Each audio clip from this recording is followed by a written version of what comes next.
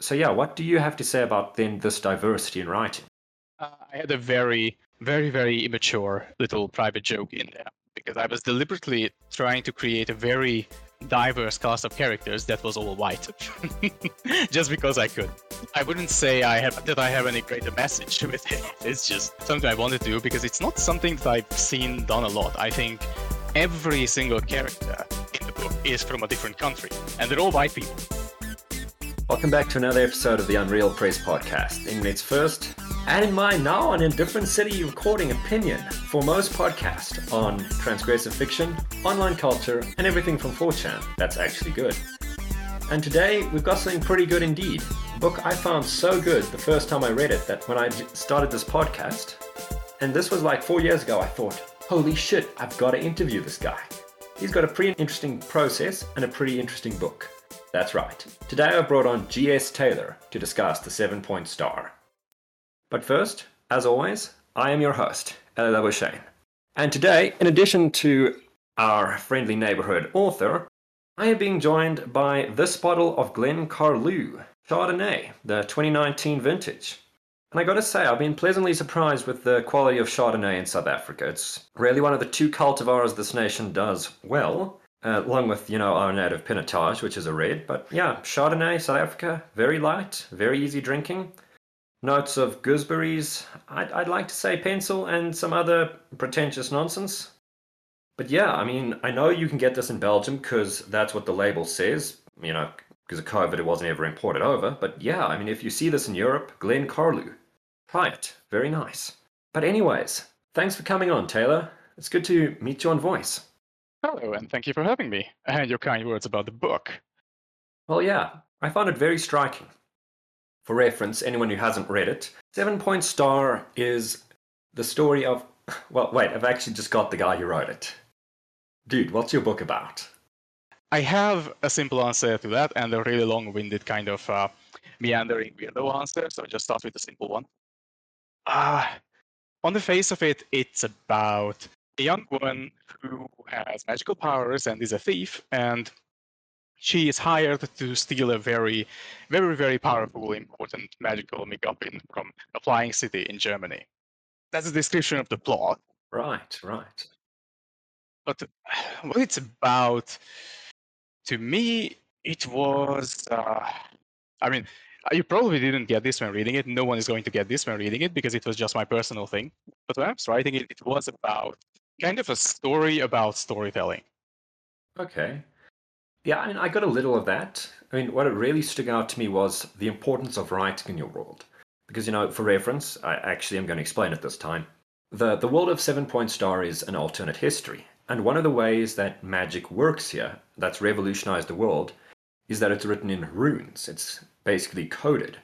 And so, yeah, I definitely saw the importance of writing in the story. And again, I suppose with how the different backgrounds of the characters, especially Reina, the protagonist, had this influence on the world.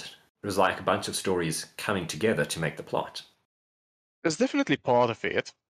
Part of what inspired a lot of the inspiration for 7-Point Star was, again, about storytelling and about the role of magic in storytelling. It's like, you're telling a story, why have magic in your story? Especially in a story like 7-Point Star, which, as you said, it's an alternate history, which means it takes place in a reasonably close approximation of the real world, with the big breaking point being the First World War, where this kind of way of doing magic was kind of invented and discovered.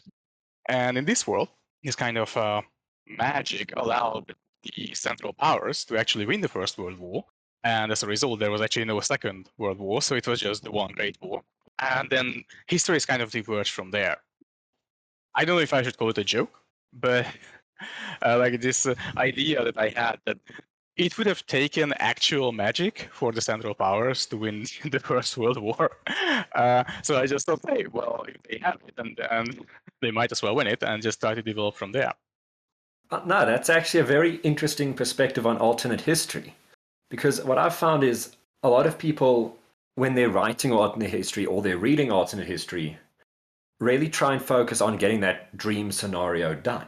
Like, my favorite alternate history novel is Guns of the South, in which the South wins the Civil War, the American Civil War, because time-traveling white supremacists have given them the gift of the automatic rifle. It's a completely ridiculous book. It's like one of Turtledove's weirdest. But you can clearly tell that he thought not about how would the South logistically win the war, because that's another book series he's written, but rather about, okay, what if the South had machine guns? What convoluted idea do we have to then get back to? And so the time traveling aspect of the book was just sort of hand waved. But with this, I mean, I've seen instead, you've said it would be ridiculous for this to happen. So that's why we have to embrace how ridiculous it is. And then let's explore the consequences of how this happened, even if it is, quote unquote, absurd that they need magic. Yeah, exactly. So again, to take this back to the kind of a meta level of it, like magic as a storytelling device. It's like, I am a firm believer that when you're telling a story and you're writing a book, you should have rules. Your world should have rules. And you should be aware of the rules, even if these aren't explained explicitly to the audience. Yeah, they don't have to be, don't have to info dump everything, but you should know exactly what can and cannot happen in your world and what certain characters would or would not do. Okay. And this kind of gets extended to the idea of magic systems. Like if you've ever read a fantasy book or discussed a fantasy book or planned on writing one, you have heard the phrase magic system. It's like, Yes, how does yes. your magic system work? And it's what you've touched on. It's about writing in a 7-point star. And a system implies some kind of order, some kind of system, some kind of rules and laws that govern it. Yeah. And I do believe that's important. And reconciling that with the idea that sometimes magic should just be magic. Like, what if the South had a machine gun? Or what if the Central Powers just literally magically managed to win the World War? Sometimes right. you just have to hand wave that because it's like, okay, I'm just trying to tell a story, goddammit, like. Yeah, that's one thing I noticed is because, correct me if I'm wrong here, but the 7-point star takes place in like 1930, 1940. So, 25 years after the Great War. So I think it's 1967. That I think it was the 50th anniversary. I mean, I obviously I don't expect you to remember it. It's been a few years since you read it. I'm actually surprised that you remember much of it. It's so good to hear. Well, I mean, I went over it again. No, the point I was going to make is that, I noticed the book doesn't really explain in much detail about how the Central Powers won the war. It only says they used magic, and, here's like 1 or 2 big guns that they had as proof that magic works.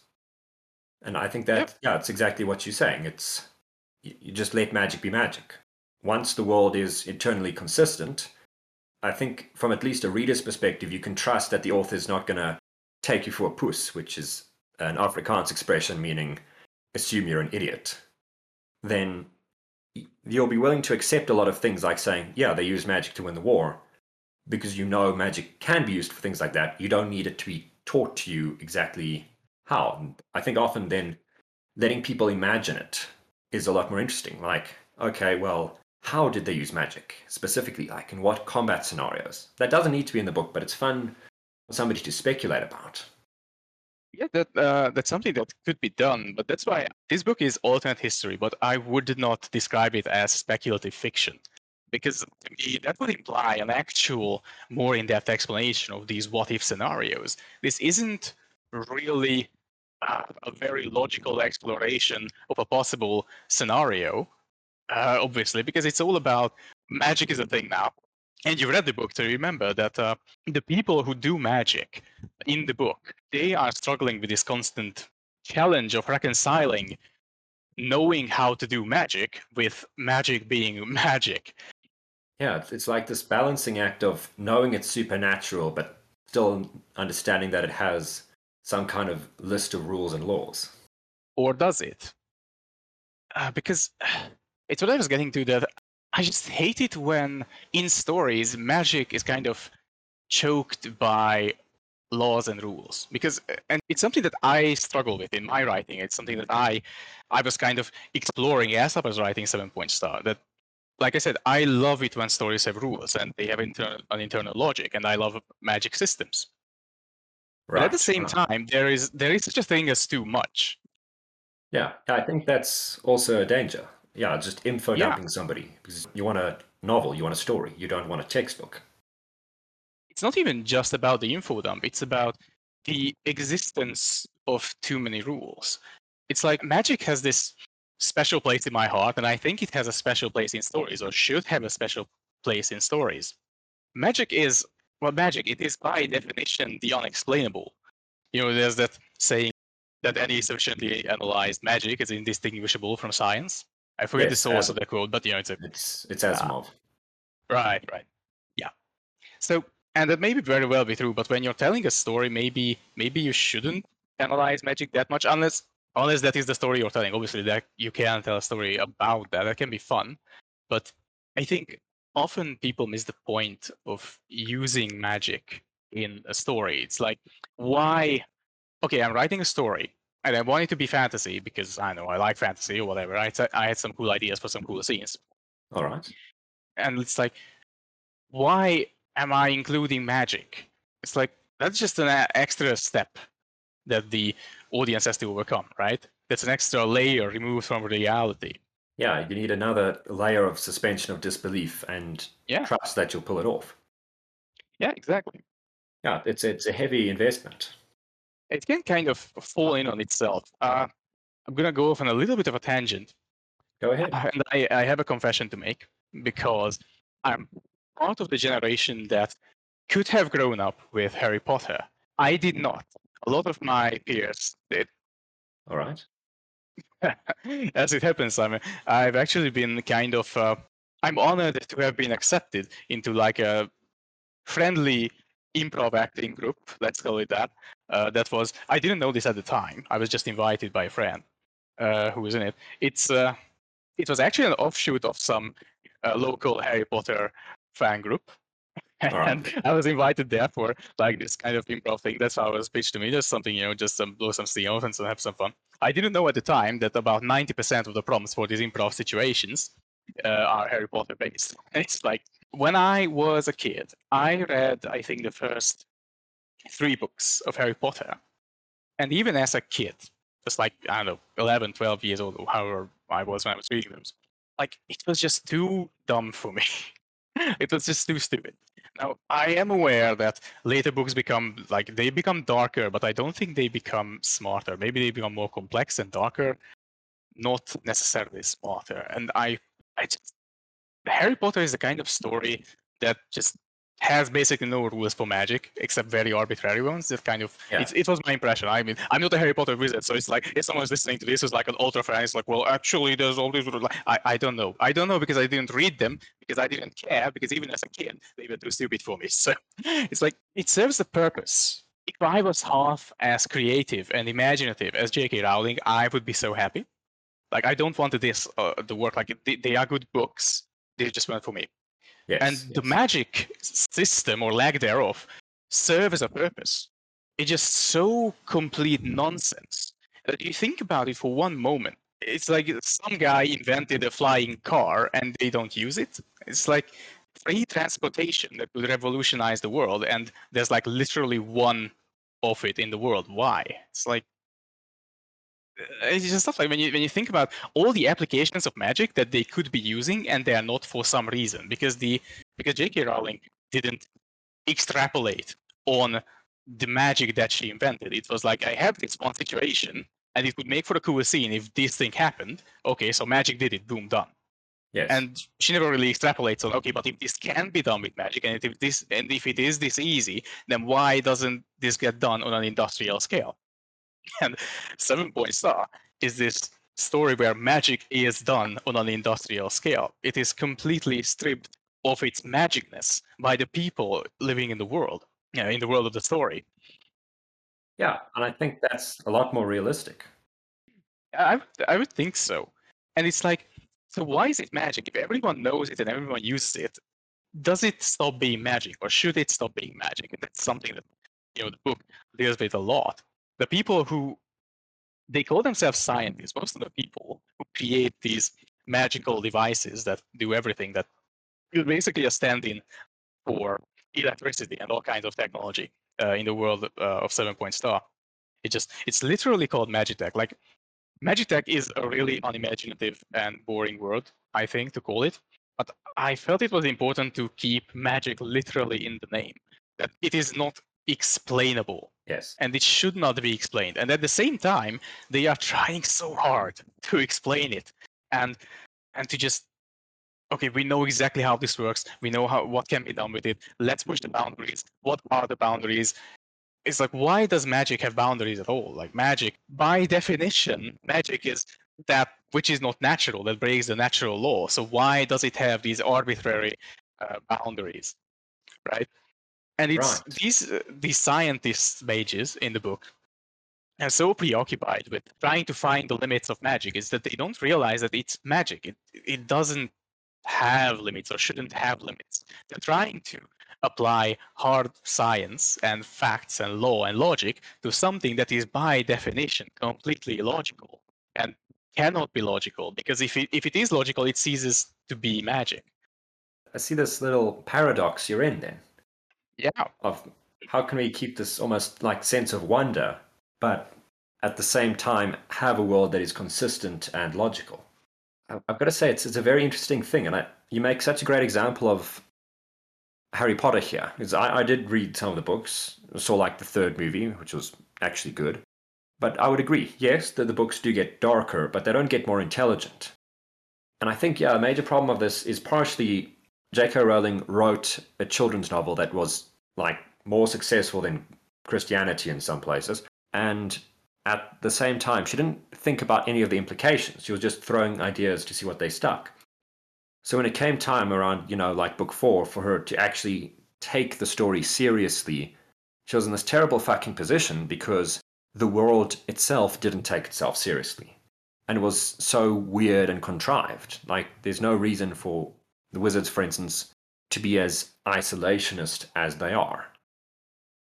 Yeah, I think contrived is the best possible word, because there are like throwaway lines that kind of explain some things of why things are the way they are, but they're throwaway. It's contrived. It is very, very contrived. That's a very good word. Yeah, And no, it is by design. Yes. Yeah, I think like Harry Potter is one of those books that's archetypally style over substance. It doesn't, say that much if you try and read its message, but it portrays this message in a way that was incredibly influential to a generation. Yeah. But I actually want to know now, why would you then consider is like the opposite of Harry Potter, apart from your own work, which you've described as? Did you have any inspiration from other fantasy novels that do have like an industrial magic system?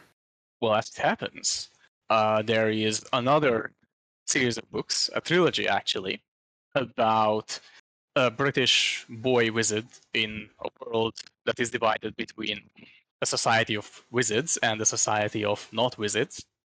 And it's called the Bartimaeus trilogy. I may be pronouncing that wrong. It's such an odd name, Bartimaeus. Bartimaeus. Yeah, it's from the New Testament of the Christian Bible, Gospel of Luke, Yeah. I think. Yeah, I seem to recall actually looking that up a while back, but it's been years. But I read that as an adolescent, somewhere in my mid-teens. It is a lesser known thing than Harry Potter, and like based on how I just describe it, it sounds like a ripoff of Harry Potter. And I haven't checked the dates. I would wager it came out after Harry Potter, probably. Yeah, And it if it was did, 2003. yeah. And there is no way it was not inspired, at least partially, by Harry Potter. But the superficial similarities are where the similarities end. And I Okay. remember the Bartimaeus trilogy, and it did have an influence on 7-Point Star as well. So there's this cross pollination going in every direction here. Right. The Bartimaeus trilogy is like, if magic exists and we can use it, then why aren't we using it? And the answer is obviously we are using it. We are not stupid. So one of the most contrived things, like the entire story of Harry Potter, hinges on the fact that the wizards are for some reason in hiding. That scale of conspiracy and secrecy could not be sustained. It is literally unsustainable. And the story bends over backwards trying to justify it. And the Bartimeus trilogy and 7-Point Star, it's like, okay, that's really stupid. For one thing, it is impossible to do. For two, why would you do it? It's a good plot device for Yes. a children's story, but it makes no sense to do at all. Yeah, it doesn't hold up to suspension of disbelief. I'm so glad you said that, because Harry Potter gets away with a lot of suspension of disbelief, immense amounts of it, because it's a kind of book that's, I mean, this is my impression of it. It's like, by design, it started out obviously as a children's story, and Harry is the single most boring character in the entire world. Like, he is not a character. He's just a blank slate. Yeah, his end goal is to be a cop. He's not an interesting guy. Yeah. Because he's not supposed to be. His role is to let the audience project themselves into Harry, and it's like you're a child and you're 10 years old, and it's, oh, when I turn 11, maybe I'll get my letter from Hogwarts because I want to go to Hogwarts because it's such a magical and quirky place, and I get to get away from my shitty middle-class family, and it's so good, and meet all these friends. It's kind of wish fulfillment and escapism, and that's not a bad thing. There's a place for that in the world. Like, by God, I mean, look at Harry Potter and how big it is. There, people are and were craving for that sort of thing, especially the children, right? Yes. And they latched onto it so. I mean, that is a testament to how well done it was. That people around the world latched onto it so thoroughly that 20 years later, you've still got actual 30-something adults acting out scenarios for fun about Harry Potter in their spare time. No, it's such a powerful. I think just you said it, wish fulfillment. That idea of even after you turn 11 and you don't get the letter is still just like thinking about that world for many people. I mean, I was on Tumblr for a while, so I ran into my fair share of this. It's such an enchanting utopia where everyone is special, everyone has like quote unquote superpowers, and evil is always defeated. It's, I think, in a way, very idealistic, or at least it is in the earlier books. In the later ones, you can have disagreements with that. But yeah, it's a very relaxing place to go to and read.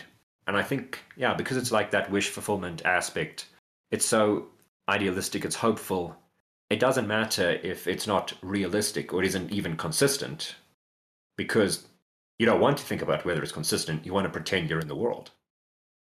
The world of Harry Potter is a world that you want to go to. You don't just want to visit it. You don't want to look at it. You want to live there. That's what it's designed to do. It draws you in, and it makes you want to be there. And the world of Bartimeus is not. It is not a world you want to go to. That world is every bit as unjust and brutal and terrible as the real one. Except magic is also a thing. And that kind of contrast, I'm not saying that it's good because it's dark. It's good because it allows it to have an actual protagonist who has an actual personality and actually grows as a person throughout the trilogy. You see this little orphan boy who is adopted by Wizard, going from this wide-eyed wonder to really latching on to the inner politics of wizardry and becoming a really terrible person. Nathaniel, if I recall correctly, he's called the protagonist of the Bartimeus trilogy. Yes. He grows up to be quite a terrible young adult. I don't remember. It's been so many years since I've read it because I don't remember exactly what he did, but I remember how it made me feel. I remember feeling bad about rooting for this guy after a while. In the second or third book, it's like, wait, okay, so I was with you in the first book and the second book, but now you're kind of becoming a monster. And then by the end, of course, he turns around and you can have this actual character arc where he falls and rises again and realizes his own folly. And Nathaniel is like, okay, I've learned how to game this wizard politics, and I've attained all this political power and magical power, and I can do anything, and I'm so great. And he becomes kind of an asshole about it. And then he realizes he has to face the terrible shit that he's done and the way he's hurting other people. And maybe this system that I've learned so well is actually kind of shit, and maybe we should do something about it. Yeah, you have to be critical. Yeah, that kind of world allows you to do this. Harry Potter, the world of Harry Potter is not a world where you can do this. It's not set up to do this. I think there's something about Hermione wanting to free the literal slave race who love being enslaved, and it's basically a joke or something like that. Yeah, I remember something about that. It's like it's used as a joke Yeah. because it's deliberately designed to be a joke. It's not a serious examination of this world that it created. It's just I'm telling a story, roll with it. Yeah, no, it's a very different worldview. I'm definitely going to check out the Bartimaeus trilogy then. It sounds right up my alley because that's, I mean, one of my major issues with the genre is it's so difficult to get into a lot of fantasy because you have this huge buy-in. You have to not only care about the characters and the story, but you have to familiarize yourself with this entirely different world. I mean, obviously, if it's good fantasy, like it's, the Valgariad, it's Tolkien, you think, oh, yes, sign me up, I'll do that. But on the other hand, I think it also means it's a lot more punishing. Because with literary fiction, you know the world. It's the world we live in. But with fantasy, it means if any of these aspects are shit, it shows so much more quickly because things immediately fall apart because you're juggling more elements and it becomes so much easier to mess one up. And that comes back to having too many rules and choking the storytelling potential of magic. So it's a balancing act because I spent all this time talking about Harry Potter, but it's like it's good sometimes when magic is magic. It's like you mentioned Tolkien. I'm not a massive fan of Tolkien. Never read anything from him. I remember I was watching something about, as one does, I was watching something about the YouTube about a piece of media that I barely consumed, that being Lord of the Rings, and someone pointed out that Gandalf, the capital letter, the archetypical wizard on which Yes.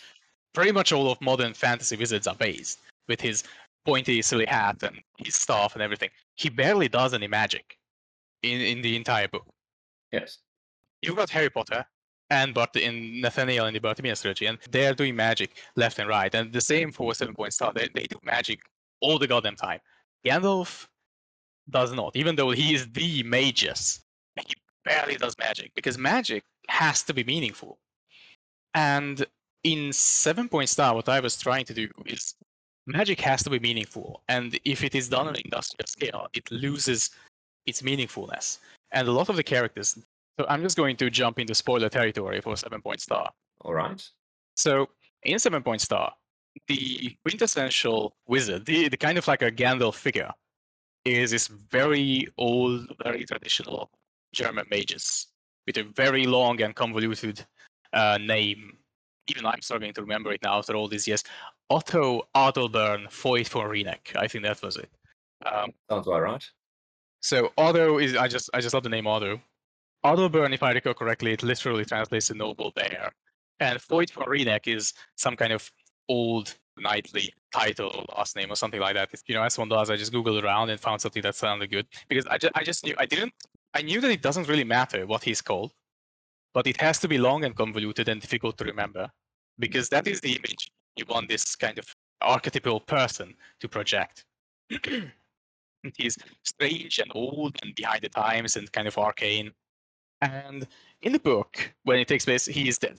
He is the one that really invented this magical technology. He gifted it to the world in his mind to end the war, which it did, to his credit. And some decades after that, he died. And his adopted daughter, Lutza, took over this whole operation. And Lutza runs the Socheco Corporation, which is Makes this the Flying City. yeah, exactly. And most of the magical technology, or pretty much all of it, is made by Socheco because they were the first ones to do it. They are literally founded by the guy who invented this technology. So they have a de facto monopoly on this kind of thing. And they're kind of intermingled with the German government. And of course, the German government being incredibly influential because they won the World War. So Western Europe, France, and all that kind of subservient. Like they are economically subservient to Germany. Not in name, because they have all this, oh, we're a united Europe, and there were these actual communist uprisings around the First World War. Of course, there's the famous one, the Russian one, but these things sprung up all over the place in Europe, and they were kind of beaten down and kind of sometimes weren't.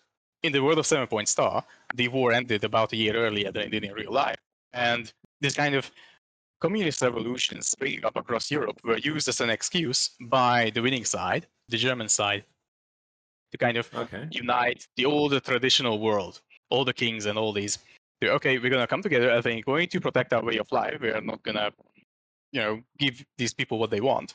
And over the 50 years that passed, they kind of mellow out. And there are some civil rights progress about feminism and all that, but they're kind of stuck in their ways, kind of traditional. Kings are still a thing. The emperor is still a thing. Not exactly absolutist, but anyway. Yeah, not somebody to mess with. Yeah. But that's one thing I actually noticed, and one thing I do enjoy in the novels, and yeah, as a personal taste speaking, is explorations of culture from the viewpoint of those cultures. And obviously, European isn't a culture; it's hundreds of different ways of life, languages, worldviews, and traditions. But I did find that very interesting, the amount of diversity you painted into the world. Because at least, for an African author like myself, or even I've seen many Americans, we tend to just lump Europe into stereotypes. Like, the French are all snooty people. Depending on the time period, they're either trying to take over the world with Napoleon or they're surrendering to Hitler. And, the English are the colonizers who drink tea. But I was very refreshed not to see that. And also then to see how you basically ask the question, how does magic affect individual cultures? Because the French got the short end of the stick in the war here. So yeah, what do you have to say about then this diversity in writing? I had a very, very, very immature little private joke in there because I was deliberately trying to create a very diverse cast of characters that was all white, just because I could. I wouldn't say I have any greater message with it. It's just something I wanted to do because it's not something that I've seen done a lot. I think every single character in the book is from a different country, and they're all white people. Because it's like, especially because I expect the majority of the audience for this book will be American. It's written in English, published on Amazon. From what I can tell, overwhelming majority of people who read it are American. And there's this saying they have that white people don't have culture. Even American white people, I would contest that they do have a culture, just so ubiquitous, Hollywood and all that. Yeah. But like it is kind of one amalgamation of something. It's kind of a global culture now because of everything that America is and whatever. But like Google traditional dress country for any European country, and you will find something different every 100 kilometers. It's like there's obviously a lot of cross-pollination there. Some of them are similar, some of them are not. But there's this incredible diversity. And at the same time, in the book, you have these old kings and emperors desperately trying to cling to power and cling to the old ways. They're forcing a kind of uniformity on Europe that is antithetical to everything that Europe is. Like, it's not a European Union.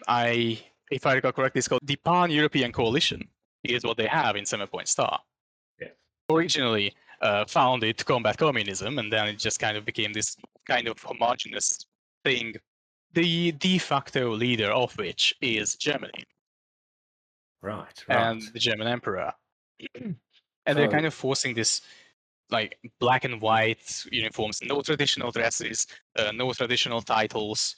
Everyone's in black and white. Everyone meets in Germany, and everyone is equal, we say, while we force them to come to Germany and do whatever we say. None of this war bullshit. Like, we're gonna come together and we're gonna build this big European empire, and we do what Europe does best and colonize and oppress everybody. And what they don't say is that obviously Germany is going to be the main beneficiary of this whole system. Yes. So there's no like commentary on the modern EU in this. Not intentionally, or maybe a little bit, because I wouldn't call it very clever or very deep, but the idea was that there's a lot of frustration, not entirely unfounded frustration in Eastern Europe. Hungary, Poland, all these Eastern European countries, we are part of the European Union, and we are supposed to be on equal grounds, and we have our voices heard and all that. But we are, in some sense, economic vassals to the West. There's this not entirely unfounded frustration that nowadays, you open a news site and you look up whatever you can find about Hungary. There's some here and there because our current PM is not very well liked by the Western intelligentsia. And Yes. I'm not going to make a comment on that. I'm not saying I agree or disagree, but that is how it is. And All right. It's like people ask, why does it keep getting away with it? Why don't they just do something to force Hungary to do what the EU on the whole wants, like this Western canon of the EU wants. And there are two reasons. One is that the EU is, by design, not a federation. It is a union. It is not designed to have this kind of legislative power over its member states. And the second is that, as it happens, the Western world, particularly Germany, are actually economic beneficiaries of the state in Hungary, because a significant portion of Hungarian industry and the economy is propped up by basically being like assembly line for the West, especially German cars, if I recall correctly. It's like, why doesn't the German government or the part of the German government affecting the EU do something about Hungary, who are doing all these terrible things that they don't like, yada yada? Well, it's because we provide cheap labor. I'd never heard that explanation. You wouldn't hear that because they don't like talking about it, but it's a fact, that an undeniable fact, that we are providing this incredibly cheap labor. Yeah, as we speak, you could probably watch the Hungarian currency lose value in real time. It's dropped like, I don't know, 10% in a couple months since the war in Ukraine. Everything's terrible thing is happening. But it's like, this is actually good for the people in charge because it makes the labor in Hungary that much cheaper for the West. They benefit from this. And what I wanted to do in 7-Point Star is just, it's not very deep. And I didn't think it was very subtle, but just kind of turn it around. Okay, so France and Britain and the Entente in general lost the war. America never entered the war. That was a contributing factor to why the Central Powers could win in the first place, because America never entered on the opposing side. So France, especially the big, proud, pompous France, was left basically to fend for itself at the mercy of victorious Germany. Like France and Germany have been at war for probably as long as they've been around, or from before Germany was Germany, but you know what I mean. Yeah, I'm following. And the protagonist, it was a deliberate choice to make the protagonist Reina a French woman, because she's a French woman who lives in Germany. It kind of travels around this pan-European coalition, but mostly operates in Germany at the time of the book. And she is a nobody, like literally she's a nobody. She's an unclaimed birth. She has no paper trail that she exists. She's a ghost, figuratively speaking, and in more ways than that. Yes, I remember with the issue with the magic, especially. Without going into too much detail, because I've been digressing too much anyway, she doesn't have this aura. Everything and everyone has some kind of aura in 7-Point Star, some magical aura. And she does not. She's very unique. She's like this one special individual who just like appears completely magicless and can affect magic in ways that others can't. And she has this intense frustration about her home country, about this proud France being completely economically at the mercy of Germany and these German magnates and in magical industrial magnates who are so intertwined with the German government. And they do whatever they want to her home country. And there's some implications that France has had its unique difficulties in this world that didn't happen in real life, about workers' riots over low wages and poor quality of life. There's it is kind of a joke, but there's a line about the Eiffel Tower being blown up in a riot. On paper, they're like European troops, but really German troops coming in to quell this massive riot that leveled the Eiffel Tower. And Reina, as a child, she was there to see this happen, and that left such a deep mark on her. Like, she just hates all these rich fucking industrial magnates, and she hates Germany and everything it stands for. Like, they are squeezing us and they're destroying us and they are taking away our identity and forcing us, squishing us into this completely made up, arbitrary pan-European bullshit. The official language of the pan-European coalition is Esperanto in 7-Point Star. They are forcing this uniformity on this vast and rich and diverse European culture. With, of course, German being the real important language that everybody speaks. It's like every character speaks at least 2 or 3 languages in 7-Point Star, 2 of which being Esperanto and German. You just can't do anything if you don't speak Esperanto and German. Right, yeah. And there's this joke, that in real life today, French people know English, but they don't speak it. You know? Yeah, I've been to France and I found that. Yeah, exactly. And it's that kind of such pride, and to be so completely crushed culturally and economically and historically. Like, they've become a footnote in German history at this point. Yeah, no, it's disastrous when that happens to a culture. I mean, it actually happened to my own ancestors. I'm not sure how well you're keyed into the intricacies of African history, especially South Africa, but you can always see a very similar thing with the progression of Afrikaans culture through the 20th century. Is they were originally several independent countries in southern Africa, and they lost spectacularly to the British. I mean, we fought like hell, yes, but the British barely won with scorched earth tactics, concentration camps, and forced everyone to speak English for like the next 30 years. And this had such a strong pushback from the Afrikaans culture, especially the more nationalistic elements, because, I mean, that was so much of what was left after, everything more moderate had just been crushed or assimilated, that you did see this intense pride, xenophobia, isolation, as well as this sort of like inferiority against this huge empire that had basically made them a footnote in history. So it's definitely interesting to see the parallels from this from a European perspective. Yeah, I am familiar with African history only in the vaguest of possible terms. I will admit that. But from what you're saying, yeah, that is very similar to what is being explored in 7-Point Star, and in a way, it is inspired by the contemporary opposition between the East and West of the European Union. I will say again that it's not really commenting on the European Union. That's not the point of this book, but it is inspired by some of these lingering frustrations that exist. And I just thought it was fun to kind of just turn it around for once, because you have so many stories that are like alternate histories. What if the Nazis won? It's always World War II. It's always World War II. No one gives a shit about World War I anymore, even though it's such an important event. Like, you could cynically say that it was a European war for Europeans, but I mean, it affected the world. Like what you said about Africa, I know the colonization and the division of Africa started way before World War One, but it is intimately connected to World War One. If I recall correctly, Germany wanting more African colonies or African colonies at all was one of the things that sparked the whole thing.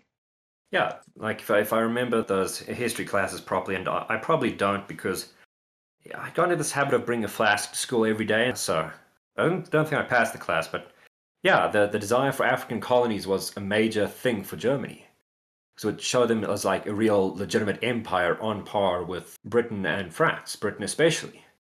And this actually made so much tension between the British and the Germans that, yeah, it indirectly led to the war because the Germans could never get to speaking terms with the British because of this intense jealousy. Yeah, and that's what I found fun to actually just kind of turn around in 7-Point Star. It's not very deep. I'm not claiming that it's like very deep because it's like, haha, wouldn't it be funny if it was the other way around? But it is a little funny. Yeah, it's a good setting to tell the story then. Yeah, and it just doesn't get explored enough. I think like it's always World War II, never World War I. I actually had my first ideas that eventually coalesced in the 7-Point Star. I was literally like in high school, like halfway done with high school, like 15 and 16 years old. Didn't publish until 20 something. It's a bit late now. I'm a bit tired and I didn't sleep enough to do the math. But I was 20 something when I published, so it was a long time coming. But like I had these ideas in high school, and I remember the first lines of the book. I was and am so proud of the line.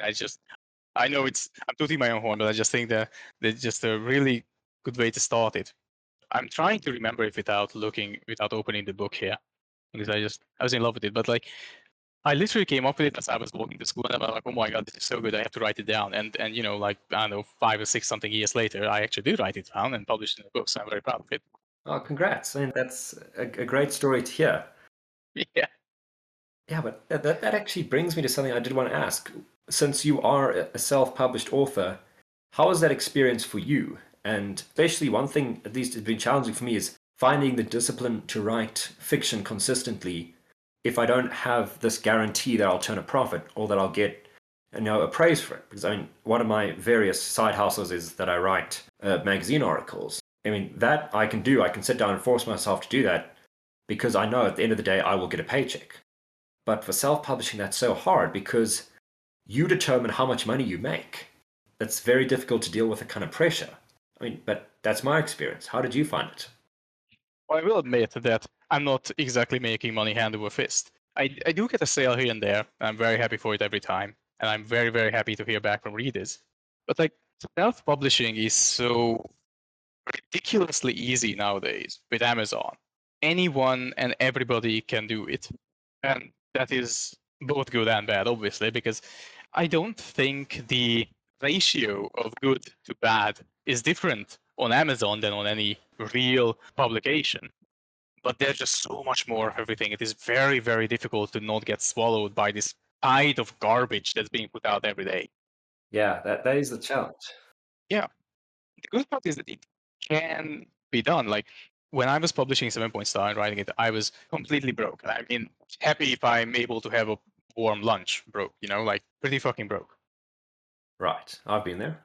It was like a challenge to myself. Okay, can I make this work? For its own sake, not to make money, but for its own sake, can I write a book and publish it without spending a single dollar? Step one is you have to write the book. That's the easy part. Like, I'm sorry, that's the easy part of it. Like, actually, all you have to do is sit down and write. We could spend like an entire hour just talking about writing and whipping yourself into writing and about discipline and inspiration. I'm going off on way too many tangents anyway, but let me try to finish at least one thought here. It's like I was looking up, like there are people selling editing services, like pay me $500 or $2,000 and I'll edit your book, and it will be ready to be published, and it will look like a professional book, and yeah. It's like I looked up what do these people actually do, and it's like they set up a table of contents, they do the paragraphs, it seems like such a minor thing. Like if you know Microsoft Word, you can do it in an hour. Yeah. I never employed one of these services because I couldn't. If I tried, I didn't have the budget to do it. But it's like it's been published and no one's ever complained about the way it looks or the way it reads. By as far as I can tell, it is With perfectly that legible and readable. publishing, the editing, my mother actually worked as an editor for a while, and so she did me a favor. It's like, oh, congrats, LA, you wrote a book, let me edit it for you. And I mean, the majority of what she did, it wasn't like going through and rewriting portions or highlighting things, flagging them. It was like the formal edit a book would get after the draft has been approved is, literally open up a spell checker, spell check everything, grammar, one or two formatting tweaks, and just make it fit onto a correct template so it'll print nicely. That was it. Yeah, and I mean, that's literally all you have to do. You have your story, you have it in a massive file. I mean, eventually it's going to have to be in one file. I know there are various software that you can get, legally or not legally, for free or not for free, that can do all kinds of fancy things. I don't know because I don't use them, because Google Docs and Word works just as fine for me. And the point is that they are very easy to use, immediately available, completely free, and they can do what you need. Maybe they're not the best tools for the job, but they get the job done. And if you are dead set on publishing a book and you don't have the budget or just don't want to spend the money, you can absolutely do it. Like spend about an hour learning how to use Word or OpenOffice or something, and then just spend another hour actually editing the book. It's like, what do you need? You need your book. You need to edit it, get it in like proper format with the template and everything. You need cover art. It's like we're in the age of the internet. Everybody is on Discord and on 7 online forums, and statistically you're probably in some kind of fandom for Harry Potter or something. You know fan artists. You know people who know fan artists. Like literally all you have to do, just ask around. Like somebody does art. Like this is the beauty of this modern digital age and this very connected age where 8 billion people are alive. Art is not difficult to find. Even good art is not difficult to find. Yeah. Obviously, there's this in like business management, there's this triangle that it's like good, cheap, and fast. You can pick two of these generally. Not all three. Get to. Yeah, it's like you can get something for cheap and good.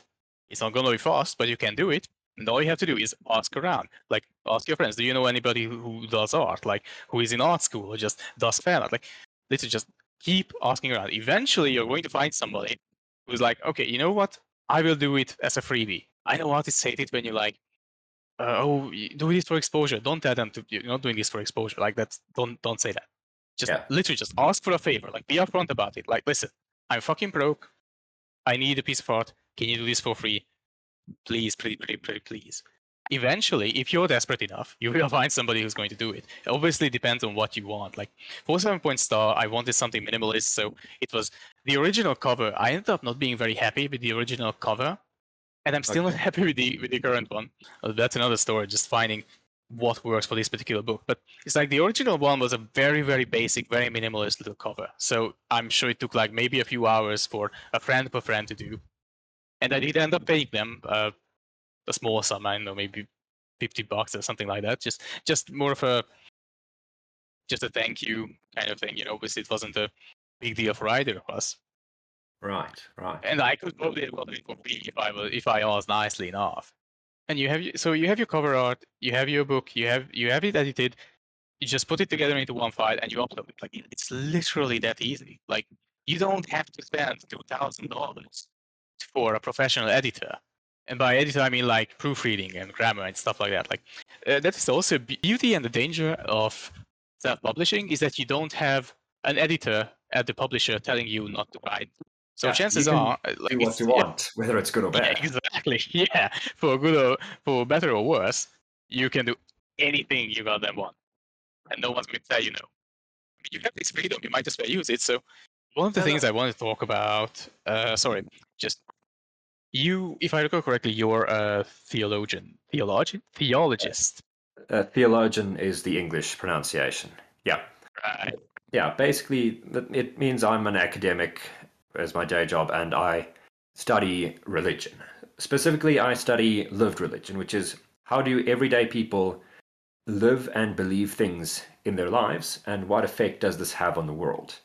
And furthermore, I specialize from that into practical theology and then into community engagement, which is asking, how can we make lived religion match the good that is in religions? So yeah, that's what I mean.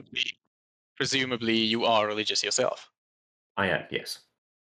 Yeah, and I am not.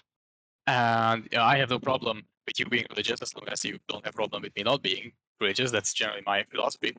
It's like, I am not a spiritual person. I am not a religious person. I am not a superstitious person. I try to stumble my way through my life, generally believing things for which there is adequate, compelling evidence. And the claims of most religions don't happen to qualify, in my opinion. But at the same time, I recognize the importance of religion, or rather, the importance of religious experiences in people's lives and in culture. And you know much more about this than I do, 100%. But it's my impression that in every religion, maybe especially in the Abrahamic ones, but in every religion that has ever been, the act of creation is associated with the divine. Yes. It's like, was it Prometheus who brought fire to the humans? Yes, Who yes. had to steal it from the gods, or one particular god? Was it the volcano god, the Smith, or something like that? I think it was Zeus. So yeah, Prometheus was a Titan, which is like the predecessors to the Greco-Roman divinities. He steals fire from, I think, the gods. Probably Vulcan, who is the Roman god of fire and blacksmithing. He gives it to the humans, and this pisses the rest of the gods off because it means the humans have independence. They have their own industry. Yeah, and it ties into fire is the tool that brought humanity out of the muck, probably. It put us above the animals, so to speak. Maybe literally, maybe metaphorically, but it did. And it ties back into the ability to create things, to know good and evil, to recognize the world for what it is and affect it, to enact your will upon the world. In every religion, it's divine, and the best way to get closer to godhood is through creation. And like I said, I had these ideas. Like literally, I was in high school, bored out of my mind in whatever math class or whatever, and I just get these ideas. And it's like, wouldn't it be cool if this was like not just an idea? And I had this realization, like, what is stopping me? Literally, what is stopping me? Like, I live in the age of the internet. I can sit down at my computer, open up Microsoft Word, and just type, and I no longer have to write my ideas down with ink like some caveman. Like I can just type words on a very convenient keyboard and disappear them if I don't like them and type them up again in a way I do like them. It is so easy to do. And I think there's this saying that most authors quit before writing a single word. And overcoming that block, that's the realization that you are free to just make your ideas become reality. That's very important. It was key to me realizing I want to write a book. Well, I just write a book. Well, I don't feel like a real author. Well, guess what? I am a real author now because I wrote a book and I published it. Two, actually. By if you allow me some self-advertisement, I've also published a science fiction work a few years after 7 Point Star. Yes, What a Time to Be Alice, if I recall correctly. Yeah. Yes, exactly. So, What a Time to Be Alice, incredibly clever, the best science fiction book you've ever read. Go read it, go buy it on Amazon. You can find it. Okay, end of self-promotion. But like... Well, I mean, that's very interesting perspective on creation. Yeah, and I don't know, you could probably go on for hours about this based on your experience and knowledge about religion, and like I'm sure you know much more about this than I do, but it's my as an atheist person, as a non-religious person, this is my take on it. And I wouldn't be afraid to say that writing 7 Point Star, my first book, was a religious experience in a kind of non-religious way. I'm sure you understand what I mean. I do. A term that we use in my field is called numinous, which is coincidentally the guy who invented it was also called Otto. But it's this idea of something that's so incredible and awe-inspiring that you feel smaller than it. And it sort of takes you outside of yourself and helps you grow as a person by seeing something that you don't have control over. Yeah. So creation as a divine thing. It's a very, very important... Okay, spoilers for the book, but nobody cares, so let's just go with spoilers. The entire shtick of the book is that this very important magical artifact that Reina, the protagonist, has to steal is sort of like a magical crystal ball kind of thing that houses a mind, a machine mind, basically an artificial intelligence. They don't call it that. They don't call it an artificial intelligence because it's not technically a science fiction book, but it's obviously that kind of thing. And the idea that machines can do magic and machines can do magic better than humans because they are not distracted. They are much more focused on their job. If you can make a machine that thinks, it could be the perfect magus. Yes. And the perfect magus is someone who can do anything they want with magic. And since magic is by definition unexplainable and unnatural, and it has no laws or limits, this kind of entity would be a god. It's a literal Deus Ex Machina. The book ends with a Deus Ex Machina ending, literally and metaphorically, and that is intentional.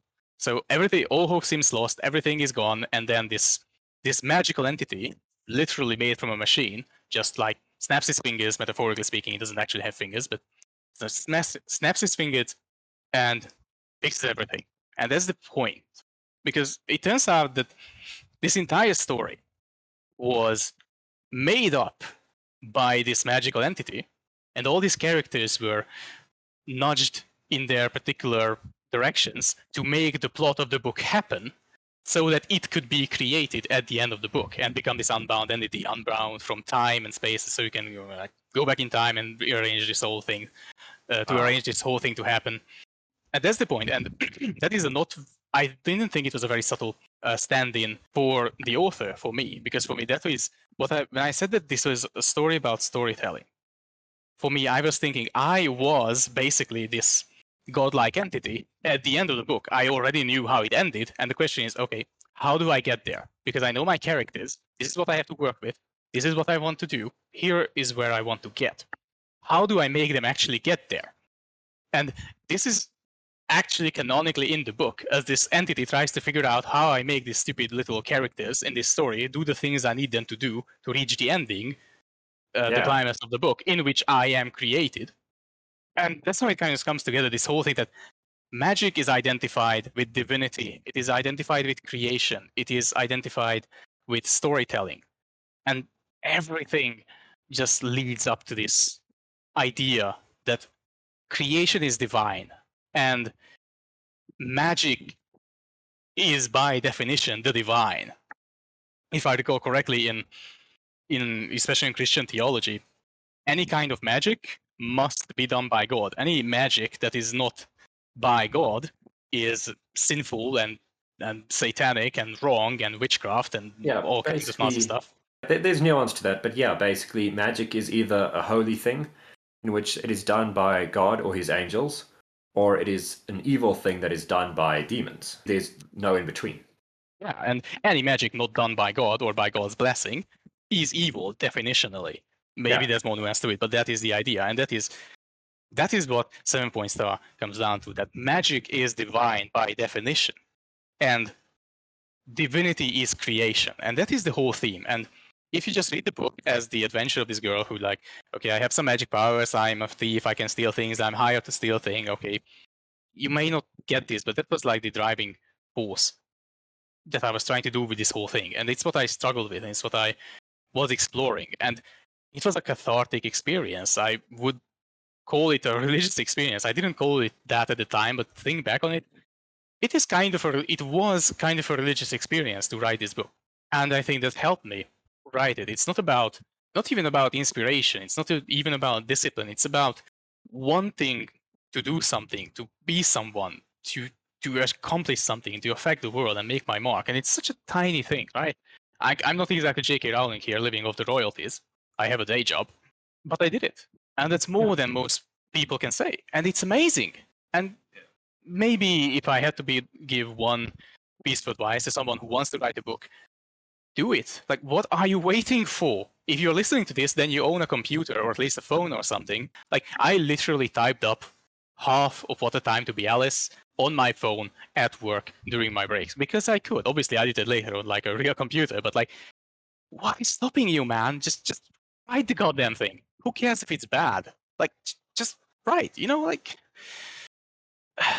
Obviously, there's more to it than that. That's the whole episode that could be made on methods of writing and how to get yourself to write and everything. Yeah. But if you want one piece of advice, just fucking write. I'm sorry. Like, you just have to sit down and do it. It's an amazing thing, and you'll feel better for doing it, even if it's bad, even if it's not a lot. Yeah, definitely. Like you said, it's cathartic. It's making a change in the world. It's being empowered. I mean, that's really a great way to say it. And thank you for sharing these very interesting thoughts, not only about the book, you filled in a lot of my questions, but also then about what surrounds the book and what went into it. I'm definitely going to pick up What a Time to Be Alice if you put in even half as much work as you did into 7-Point Star. So yeah, thanks for coming on, G.S. Taylor. It's been a pleasure talking to you. Thank you very much for having me. It's been a pleasure. Awesome. Well, as you know, this has been the Unreal Press Podcast. I'm Ali Labuschagne, and until next time, don't make your magic industrial. Or if you do, make sure you create it the right way. I may have gone too far in a few places.